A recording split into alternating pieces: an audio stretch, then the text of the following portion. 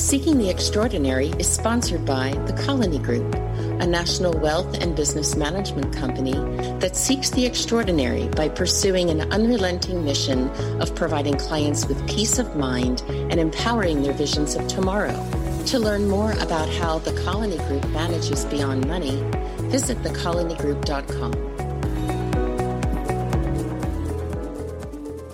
Welcome, fellow seekers of the extraordinary. Welcome to our shared quest. A quest not for a thing, but for an ideal.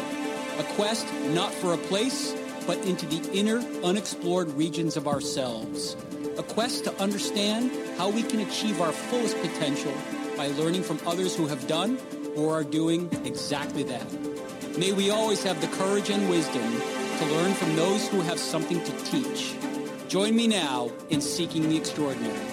I'm Michael Nathanson, your Chief Seeker of the Extraordinary.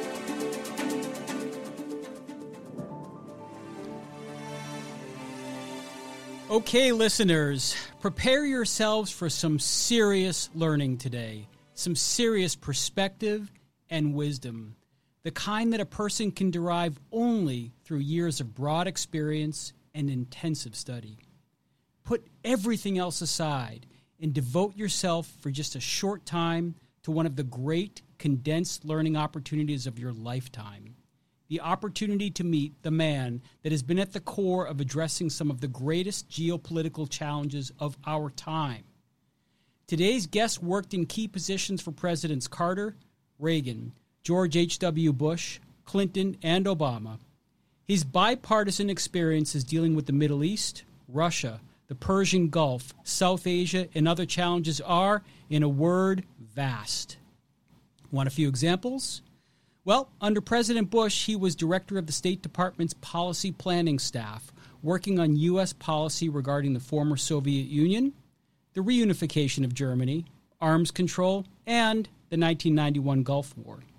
He also worked with Secretary of State James Baker on getting Israeli and Arab leaders to attend the Middle East Peace Conference in Madrid. He served as President Reagan's Director of Near East and South Asian Affairs in the National Security Council, and President Clinton appointed him as Middle East envoy, enabling him to broker various important agreements between the Israelis and Palestinians, including the 1995 Interim Agreement on the West Bank and the Gaza Strip, also known as Oslo II. He was an important part of facilitating the Israeli-Jordan peace treaty and attempting to bring Israel and Syria back to the negotiating table. He was special advisor for the Persian Gulf and Southwest Asia for Secretary of State Hillary Clinton, and a special assistant to President Obama for the Middle East, the Persian Gulf, Afghanistan, Pakistan, and South Asia. And by the way, if you haven't already assumed it, he's a PhD and has taught at several prestigious universities, including Brandeis, Georgetown, and Harvard. He has been published in pretty much all the major periodicals, has appeared extensively on TV, and is also well known for several influential books, including The Missing Piece, the inside story of the fight for Middle East peace. He's a co-founder of the advocacy group United Against Nuclear Iran, and he even co-founded a synagogue. I could go on, but it's time for us to get started. Please welcome the extraordinary Dennis Ross. Welcome, Dennis. Nice to be with you. My pleasure. Well, it's really great to have you, and I'm sure our listeners want me to dive right into your spectacular career. But this is a show about seeking the extraordinary and understanding what it is that makes people like you so, as I would say, extraordinary. So what I didn't address in your bio were the more personal elements of your own life story. And I thought it would be great if you could start by telling us a little bit more about Dennis Ross, the person, the part of you that we don't get to read about. Well, first, I aspired to be a professional basketball player, but obviously I didn't have the talent to do that. So I had to fall back on different kinds of pursuits. I am still, for those who know me well, I'm still a sports fanatic. And maybe, I don't know if that sets me apart, but it certainly gives me some perspective. You know, I think I was very much shaped by where I grew up. I grew up in the San Francisco area. I became politically involved at a time of both the civil rights movement and the Vietnam War. And I think in a lot of ways that kind of created a kind of ethic of wanting to affect policy. I worked in the Bobby Kennedy political campaign and was actually at the Ambassador Hotel the night he was killed. Oh, wow. And that, I mean, if you look for the kind of things that shaped me, that's a kind of formative experience where someone you deeply believe in gets assassinated almost in front of your eyes. And what he represented was something so profound in my mind that it was also a calling, that he and his brother basically called on us to believe in public service, to believe we could make a difference. And I think that had a lot to do with me deciding that I would pursue an effort to try to affect policy. And, you know, I think that's probably not something that most people know about me, but that's really very much where I think a lot of my determination to try to influence what we would do, I think it really stemmed from that. Yeah. Wow. That's an interesting story to hear that you had been there. I mean, you must have at some time thought, many times probably thought about what the world would be like had he not been assassinated. You know, I have. I was, at the time, I was a sophomore in college and believed very much in what he represented. He was this kind of unique blend of idealism and pragmatism. Yeah. And that unique blend is what you need to get things done. You have to be motivated to change things because of your idealism. You have to be practical enough to know that you can't simply impose on others. And so you have to figure out ways to engage in compromise and mutual adjustment. I think in answer to your question about what the world would be like, we would have gotten out of Vietnam much sooner than we did. We would have addressed, I think, issues like the Kerner Commission report in 1967 basically said we were two different countries in terms of race. And that issue was so important to him, you would have seen a very different kind of leadership on that than we were to see. So I do think the path that we weren't able to take because of the assassination is one that has left us poorer as a country and not nearly as I think, well-positioned either domestically or internationally as we might have been. Sure, and it's impossible to predict where all the ripples go as time moves on, but yeah, it's difficult to think that the world wouldn't be dramatically different. Yeah. So before I start getting into some of the details about your what I would describe as unparalleled career, I'd like to ask you just a foundational question, and that is, I guess just given the story you just told me, did you ever imagine your career playing out the way it has played out? It's a really interesting question because I ended up working for another political campaign, actually for George McGovern for 2 years. And after that, I decided my string of losses was such that maybe it was time to get out of political campaigning and more into really building an expertise. So early on, I would say when I went back to graduate school, my attitude was, I know what I want to work towards. I want to aspire to have a position, a senior position on the National Security Council staff at the White House. So I did hope to be working on these kinds of issues. I will say I ended up getting there a lot sooner than I ever expected that I would. Yeah. Your resume really does go on forever. I could have gotten into all of your books and some of the academic parts of what you've done. What's the most satisfying accomplishment of all of it? Is it possible for you to identify a particular accomplishment and call it the most satisfying of your career? I would say there were probably two that stand out. One was I did play a pretty significant role in the reunification of Germany in NATO. And I'm not focused on that accomplishment per se, but I was at Checkpoint Charlie for the end of Checkpoint Charlie. Mm-hmm. And to actually see the reality of this take place, that was really a unique moment. I felt it as a unique moment. The other one was I negotiated the Hebron deal between the Israelis and the Palestinians, and it took two different 23-day shuttles literally around the clock. So when I achieved that, and it was really just this extraordinarily intensive effort, I think that was a unique moment for me personally, because that was something that I had to broker. As in German unification of NATO, I was a small part of the overall effort. I played a role, I think, in terms of helping to bring the Soviets along at that time with it. I was a small part of that effort. Brokering something where I was the broker, that gave me a real sense of accomplishment. So I didn't mention Hebron, and I just referred generally to agreements between the Israelis and Palestinians. And I actually referred instead to Oslo, too. Were you very involved in that as well? I was. The key to Oslo, too, was that the parties ultimately did it themselves, although what I did at a unique moment, I would say I knew when to intervene. And I actually told Arafat that if we didn't reach an agreement by the end of September, we were at a point where the PLO was not, we didn't revise the legislation that called the PLO a terrorist organization. It wasn't because we didn't want to, but the Congress basically said, we're not going to change that legislation, but we'll give you a waiver. And it meant that every 6 months we had to report to Congress that the PLO was living up to its responsibilities. And so I told Arafat that if we didn't reach an agreement by the end of September, that I doubted very seriously that the Congress would, even if we asked for the waiver, that the Congress would in fact grant us that waiver. And their whole approach to the negotiations changed after that. And that, I think that was kind of the turning point. So I was heavily involved in that, but still the essence of that negotiation was really a bilateral negotiation where I could pick and choose moments of intervening, but I wasn't the one brokering it. Mm-hmm. Well, you know as much as anyone about what is probably the longest currently ongoing conflict between two peoples. And I recognize that calling it a conflict between two peoples oversimplifies the matter. And again, you'd know far better than I, because there are many peoples involved in the conflict between the Israelis and Palestinians. But my overall question for you, and this is a big, broad question, but I'd love to hear your answer. Do you think we'll see peace in our time in the Middle East? Well, that depends upon how you define our time. My mother lived to be 98, so,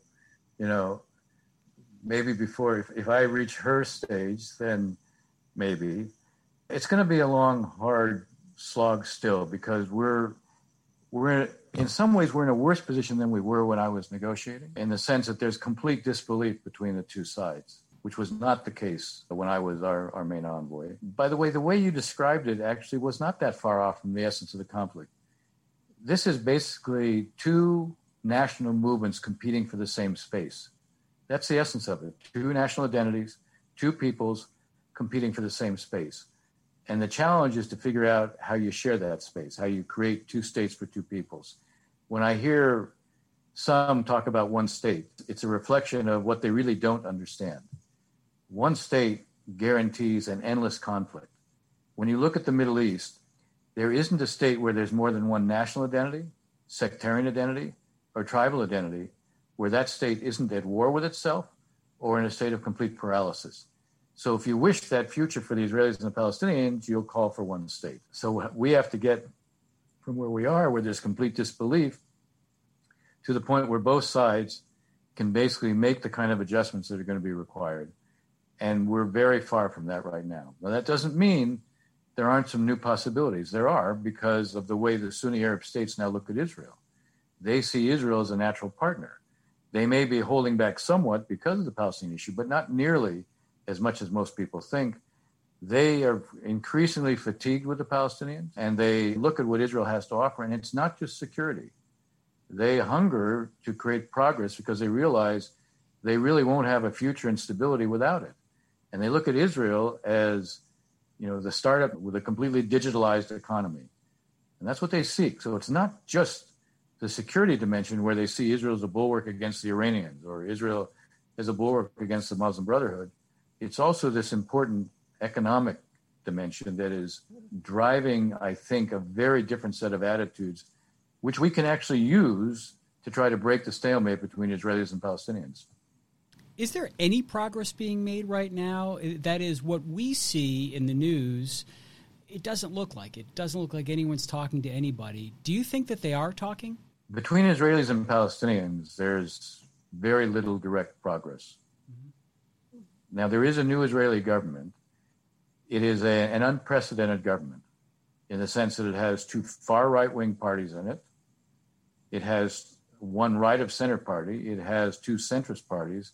It has two left-wing parties. And for the first time ever, it has an Arab party. they ideologically can't agree on what the outcome of the Israeli-Palestinian conflict could be, meaning the right-wing parties don't believe in a two-state solution, although they don't really have an alternative for it either. But they believe in a new terminology called shrinking the conflict. And that is focused very heavily on creating new realities on the ground to reduce tension, points of friction, to improve the day-to-day realities for Palestinians. And this actually creates some possibility from the ground up. You still need something from the top down, and that's where I look at Arab states that are talking to Israel, including those that don't have a relationship with it. We can focus on how to get some of them, like, for example, Saudi Arabia, and I just returned from 1 week in Saudi Arabia yesterday. I look at the Saudis as having an interest in developing their relationship with Israel, but not being able to move in one big leap. So you can think about a kind of three-way process where the Saudis respond to what we might offer, which is a set of suggestions about steps they could take towards Israel, see what they would want the Israelis to do to respond to that for the Palestinians, talk to the Palestinians once you have something in your pocket to say, okay, you don't just get to receive. And the Saudis themselves will also say, okay, what do we get from the United States for doing this? And to make it more concrete, let's say the Saudis would be open to establishing a commercial trade office in Tel Aviv. Not full normalization, not a full peace treaty, but moving with that kind of a step because it also addresses interests and needs of theirs. They might ask from the Israelis, how about you stop building outside the security barrier? The Israelis created a security barrier on about 7 to 8% of the West Bank closest to the Green Line, meaning the June 467 lines. That's really areas where the vast majority of Israeli settlers live. 85% of all the Israelis who live beyond the Green Line live on about 7% of the West Bank. Not a surprise, because the fact is most went there not for ideological reasons, but for economic quality of life reasons. So they live close to the major Israeli cities. Now, if you build within those block areas, that's consistent with a two-state outcome.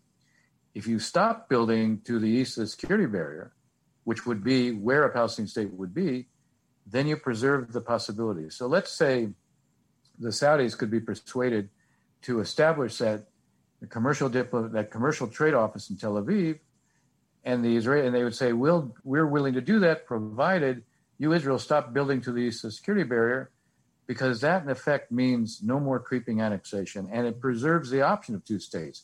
Doesn't guarantee it, but it preserves the option of separation so you can have two states. One of the problems is if Israel keeps building beyond the security barrier, and they now have about 113,000 settlers who live beyond it, you're going to hit a point, and nobody can say exactly when you can no longer separate. Yep. If you lose the ability to separate Israelis and Palestinians, then you can't have two states. Then you have one state. And as I described, the one state guarantees a perpetual conflict. So your experience tells us we need to have a two-state solution.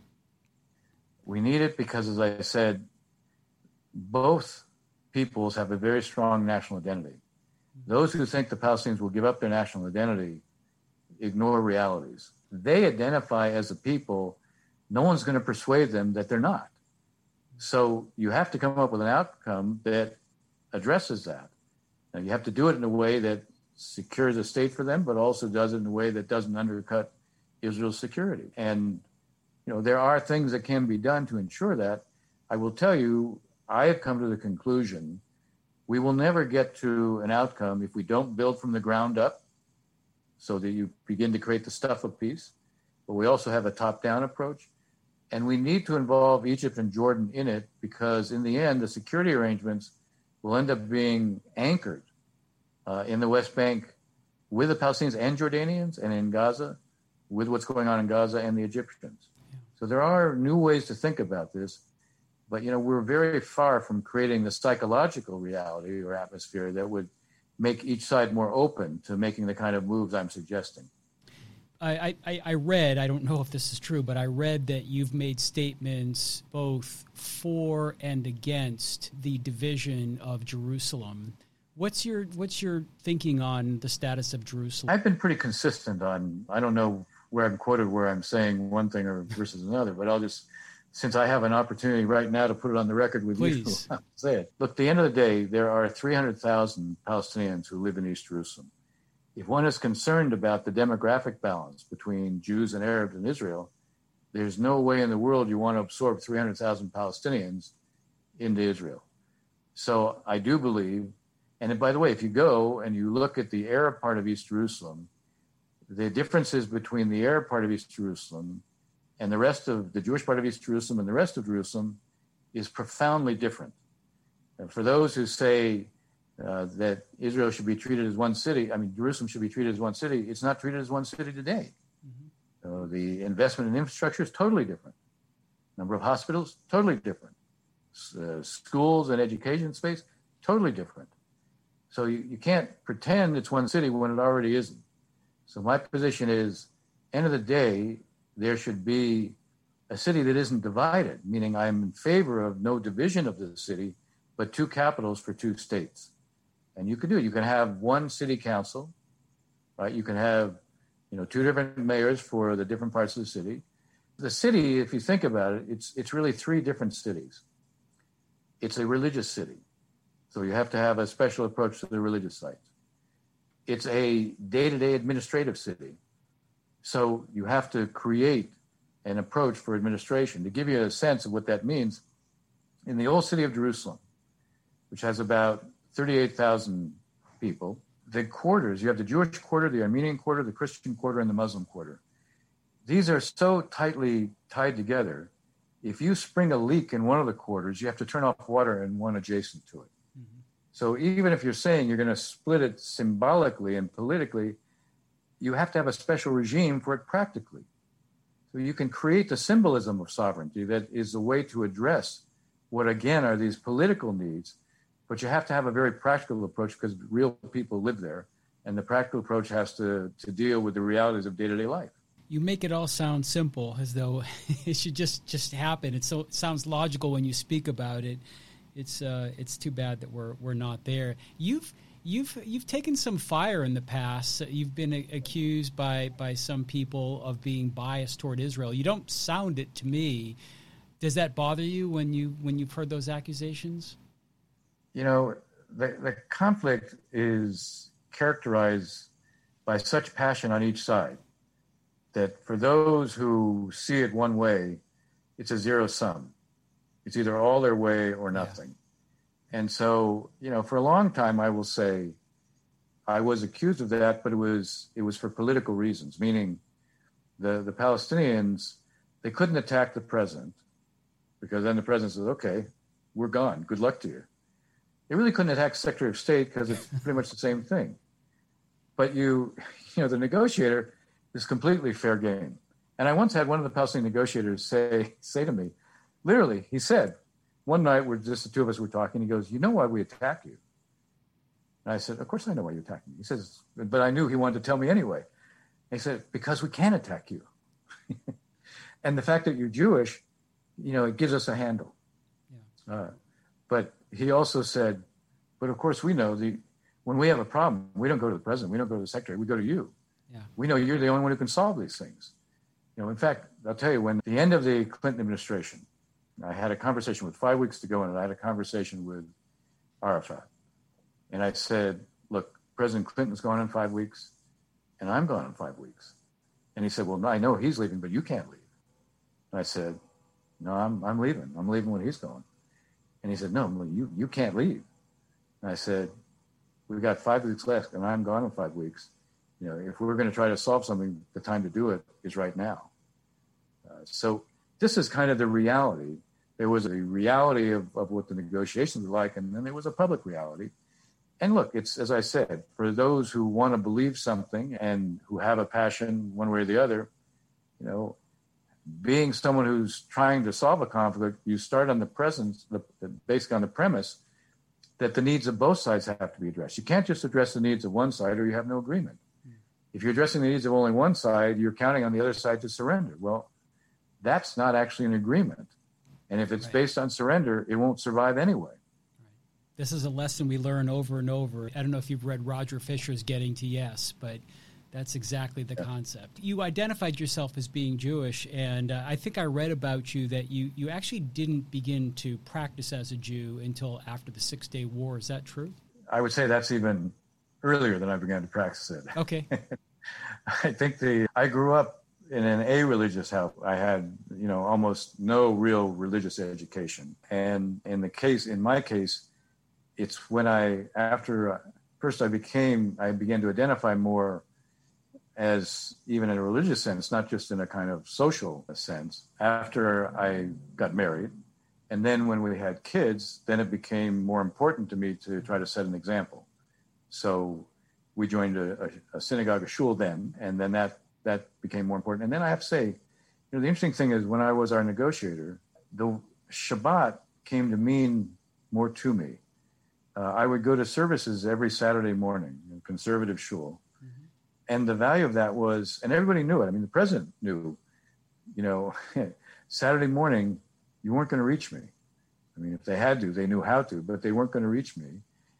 And it gave me a real perspective. I mean, the whole logic of Shabbat is you're supposed to separate that from the rest of the week. It's supposed to give you perspective. And for me, it did. It gave me a place where I could sit back. It gave me a place where the rabbis of our Torahs constantly made me think about more fundamental questions. And so it created a genuine space for me that I really, and so that also did a lot to add to my sense of not just Jewish identification, but Jewish values and understanding better the source of those values. Thank you for that. I read, but don't know this, but I read that you identify as a Democrat. Is that true? That's true. Okay. Don't want to assume. Many of the things you read actually turn to be right. Some of them do, but I want to be very careful about my sources. Yeah, but you seem to be the rare person that's been able to completely transcend politics. And while you're dealing with politics between different countries and all the political challenges you've faced, you don't seem to be someone who has been bogged down in Democrat versus Republican. Look, I think I was a political appointee for Ronald Reagan and for George H.W. Bush and for Bill Clinton and for Barack Obama. We had an ethos for a long time that politics stopped at the water's edge. And, when you go back to Reagan, the Reagan people knew I was a Democrat and appointed me to the NSC anyway. The truth is I was a Democrat who developed a close relationship with George H.W. Bush. And so I ended up being in his campaign as a senior, last 3 months, as a senior foreign policy advisor to the campaign. That was based primarily on having developed a personal relationship with him and having come to have an extremely high regard for him. Although I have to say that on domestic issues, I wasn't where he was. But on foreign policy issues, I very much was. Clinton asked me to stay and then to become the negotiator. And I developed a close relationship with him. And President Obama asked me to come in as well. And in a sense, all of them, they all accepted this premise that we should have people who are professional on these issues, not political on these issues, or at least your administration should have people in the upper reaches of it that have people who have experience and approach these issues from a professional standpoint, not through a political lens. So I once attended a conference and I got to see President Clinton and Secretary of State Albright speak together. And I loved one of the questions that someone asked Secretary Albright. They asked her, who is your favorite American leader ever? And she didn't miss a beat. She said, Bill Clinton, who was right next to her. I'd like to ask you that question, and you don't have anyone next to you right now. So my question is, of all the American leaders you got to work with, and you worked with many, who was your favorite?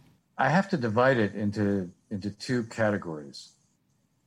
My favorite to work with, because he was such a people person, was Clinton. My favorite to work with from a policy standpoint was Bush.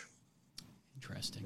In the national security areas, he was very thoughtful. He was very practical. And, there was also a kind of, he had a real personal code that I really respected. I want to tell you a story because it kind of Please. It says a lot. So, as I said, I was the senior foreign policy advisor to the campaign. I got to know him because I was at the NSC, as I said. The Reagan administration brought me back. I was a senior Middle East person there. I went with him on a trip to the Middle East, and we developed a relationship because I suggested to him on the trip there he could actually achieve something, meaning a common set of principles between Egypt, Jordan, and Israel, which had never been done before. He said, go ahead, if you can broker it, we'll do it. And I was able to. So that built kind of an interesting bond. And then I would brief him frequently and so forth. And then he asked me to leave the NSC in the summer of 88 and be the senior foreign policy advisor. So I tell you the story because when he won, Jim Baker, who had been who run the campaign, wanted me to come with him to the State Department.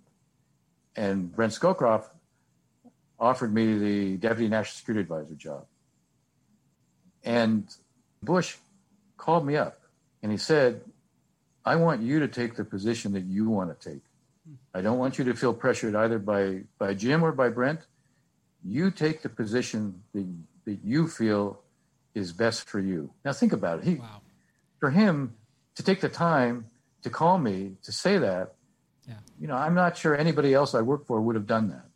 He had one other thing about him. When he lost, he sent me a note and he said, I don't want you to leave if the president-elect asks you to stay. I don't want you to think that by leaving, you're being loyal to me. You'll be loyal to me if you're asked to stay and you stay. Wow. These were really extraordinary positions to take. And that kind of personal code, that really meant a lot. So that's why I would say I pick him from this kind of broader policy standpoint. I picked Clinton because, first of all, Clinton could learn anything. He would typically say before a meeting, he'd turn to me and say, okay, what do you want me to do in this meeting? And I would outline it A, B, and C. And I can be pretty persuasive, and when I need to be emotional, I can be emotional. And almost every time, he would do it better than I told him, because he literally could do anything. Since I'm on a roll, I'll tell one other story about him. Please, the last one was great. That is very revealing. In terms of just his sheer talent.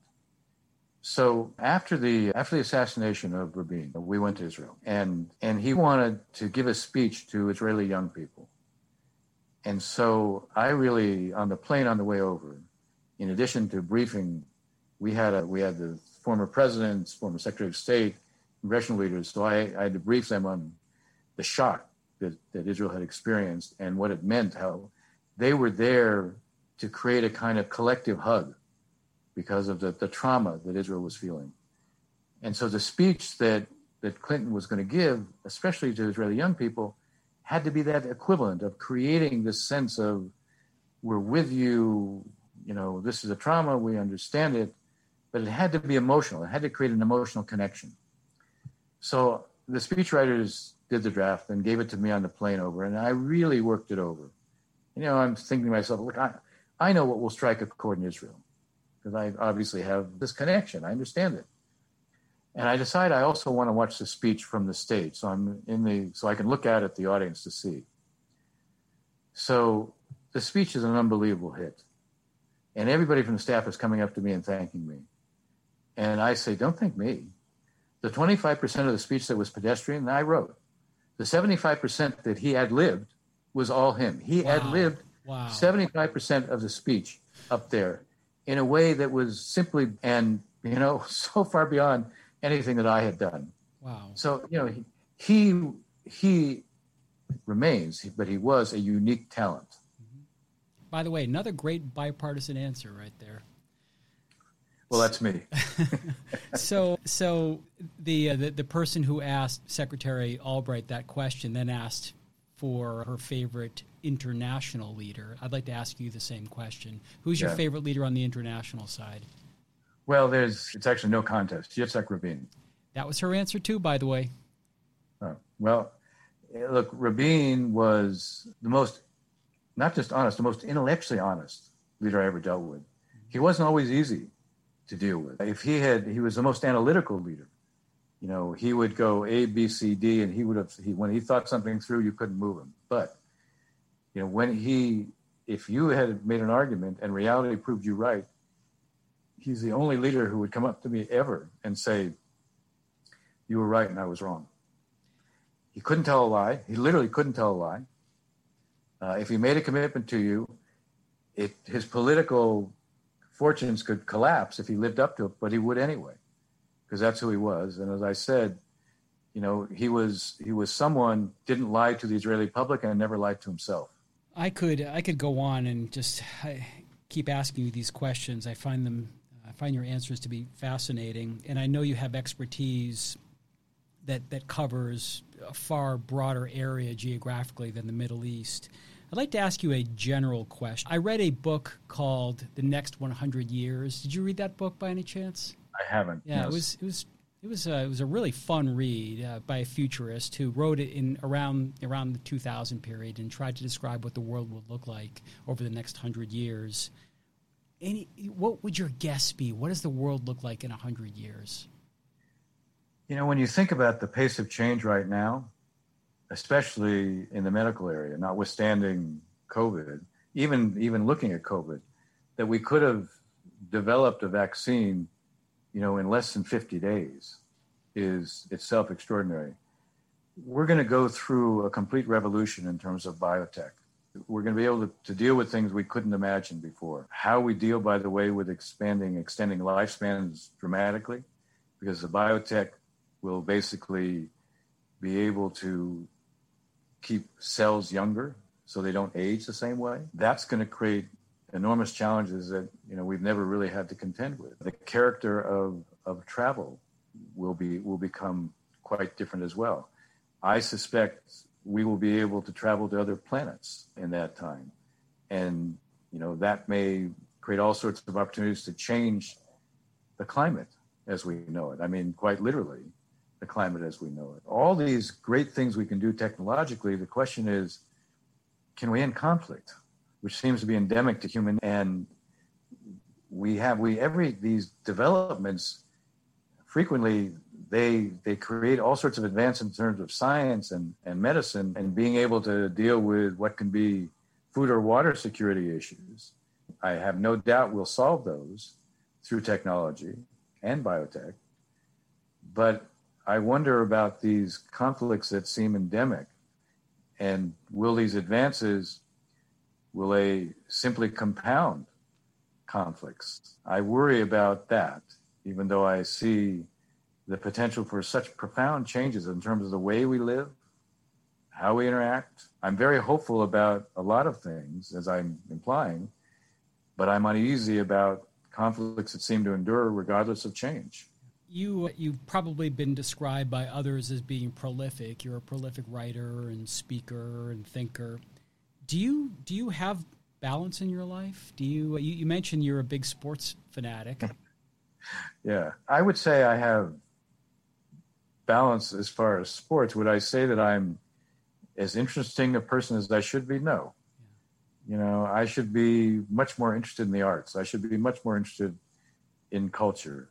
I should read many more novels, meaning I read almost exclusively nonfiction. Yeah. Right? I don't read fiction. I mean, I think I would be a more balanced person if I had that kind of interest, which I should have, but don't.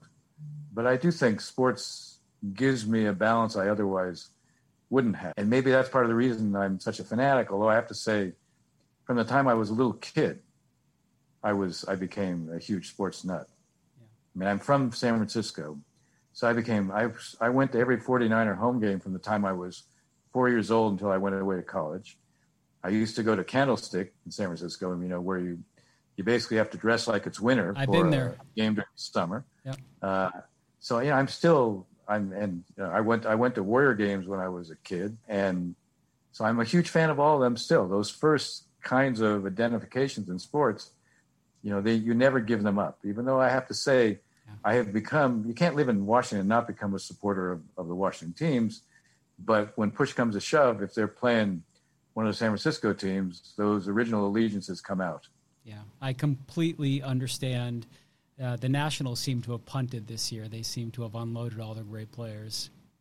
Well, they just dismantled the team, so Yes.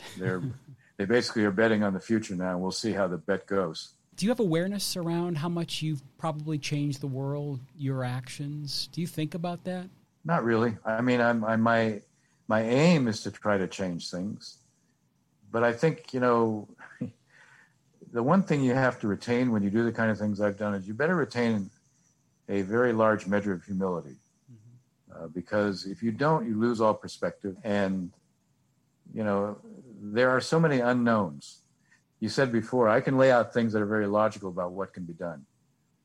But, the world has a way of imposing behaviors that you don't predict. And so I tell my students, don't fall in love with your own assumptions, because, you should constantly be checking them. And that's part of, I think, trying to retain humility. When it comes to the Middle East, I may lay out, here's how things should be done, and I can make the case.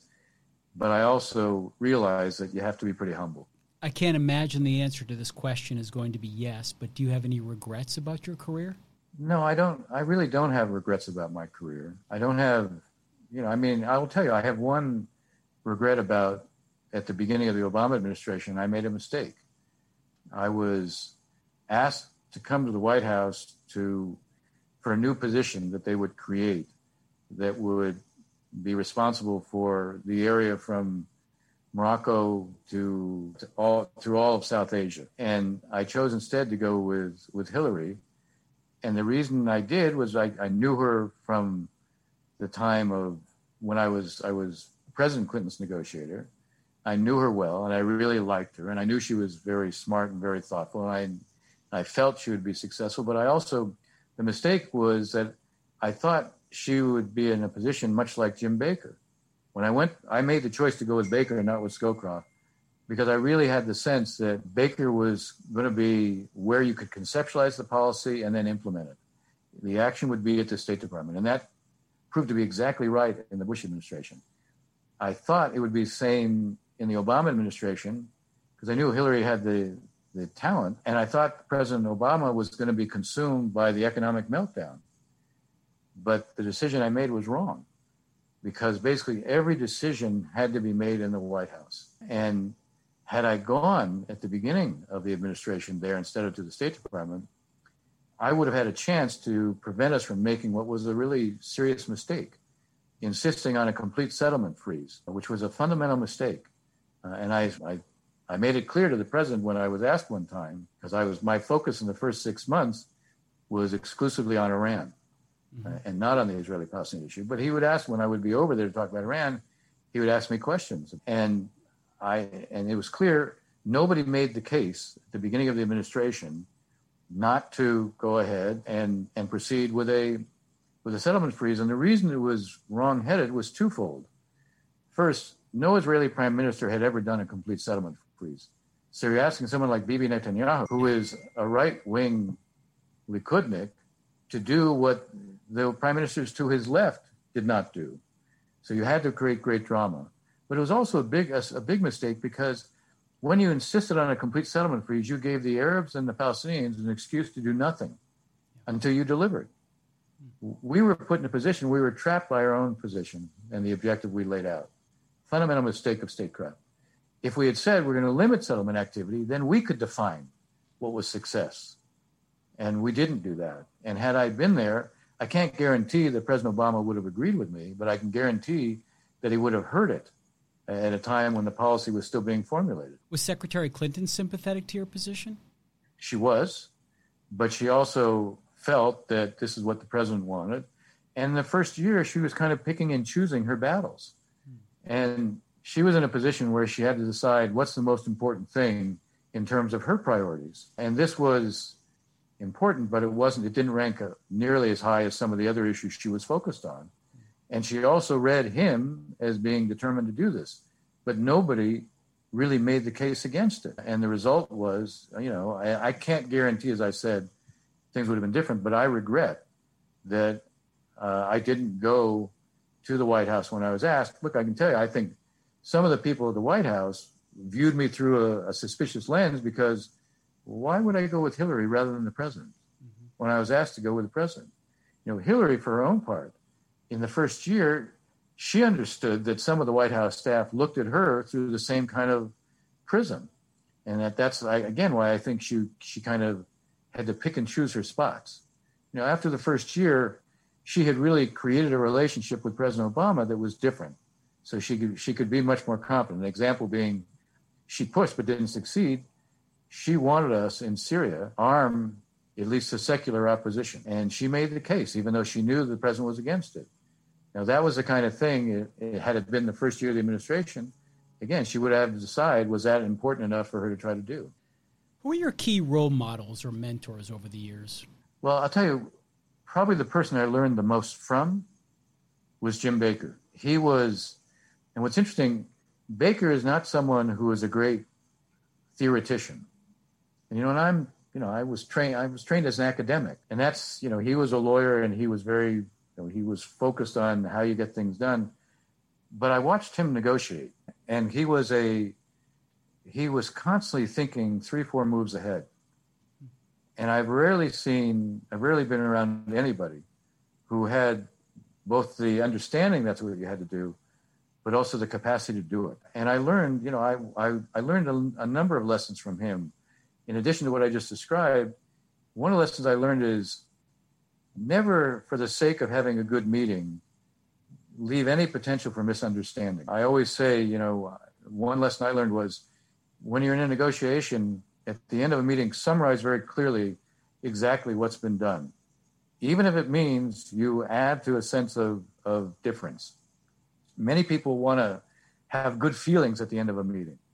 And if the good feelings disguise a problem, that problem will be made much worse. Because one of the things I learned over time is no one ever thinks that it was a misunderstanding by just that it just stands on its own, that no one intended anything. They see it as a betrayal. Yeah. So you really have to be sure that everybody understands things the same way, even if it means that you're going to emphasize the difference. And it goes against the normal human instinct.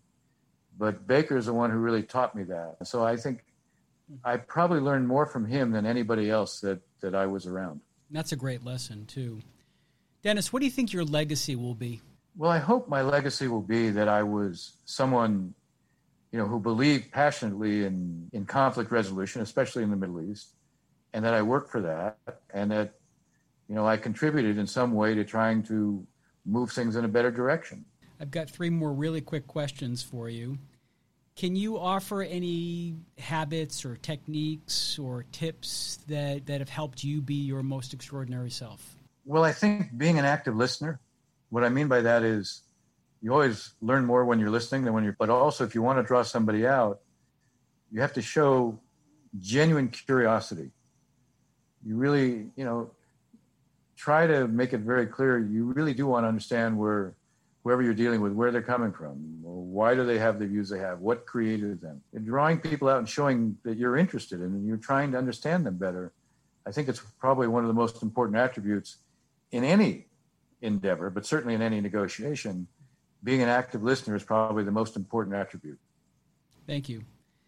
And what's the best advice you've ever received from someone or given to someone? Probably the best advice was don't take yourself too seriously. That's definitely good advice. And if you can't take a joke, don't show up. I like that too. I'd like to end with a question that may relate to your answer about legacy. It may not. Do you have a personal mission? Well, look, I tell the story. I started actually off as an arms control negotiator, and that was all abstractions. Very important. Arms control doesn't end conflicts, but it tries to regulate them and manage them. But it was all abstractions. I mean, at the time when I was doing it with the Soviets and then the Russians, it was, the size of missiles, their throw weight, the payload, the bombs they could carry, based on a theory of what makes things more stable versus less stable. When I began to work on the Arab-Israeli issue, and I sat with the different negotiators on each side, every single one of them had lost somebody from their family. And this is a conflict with a human face. So the personal mission is, I will never give up on trying to lessen that conflict. Even if it can't be solved right now, I will continue to try to do whatever I can to lessen it and try to create the conditions for eventually settling it. Well, I want to thank you, Dennis. That was a very, very interesting interview. As I said, I could go on forever, but I want to be respectful of your time. Any parting words to leave for our listeners? I enjoyed doing it very much, and I have what I call an empathy rule in negotiations. Empathy is not self-sacrifice. It's basically enlightened self-interest. If you want to move somebody, then you have to show you understand their needs. And if you want them to meet your needs, or if you're mediating, you want them to meet the other side's needs, you have to prove in the first instance that you genuinely understand their needs. I used to say I could make the arguments of each side better than they could, not because I was so smart, but because I'd heard them so often. My sense is if we all could get our hands around that insight, we would have a world of much less conflict. And with that, I want to thank you. Ladies and gentlemen, that is the extraordinary Dennis Ross. And thank you to our sponsor, The Colony Group. The Colony Group is a national wealth and business management company with 16 offices across the country that itself seeks the extraordinary as it pursues its unrelenting mission of providing clients with peace of mind and empowering their visions of tomorrow. To learn more about The Colony Group and how it manages beyond money, visit www.thecolonygroup.com. You can also follow The Colony Group on LinkedIn and on Twitter at Colony Group. For Seeking the Extraordinary, I'm Michael Nathanson. Follow me on LinkedIn and Twitter at Nathanson_MJ and learn more about my ongoing search for the extraordinary.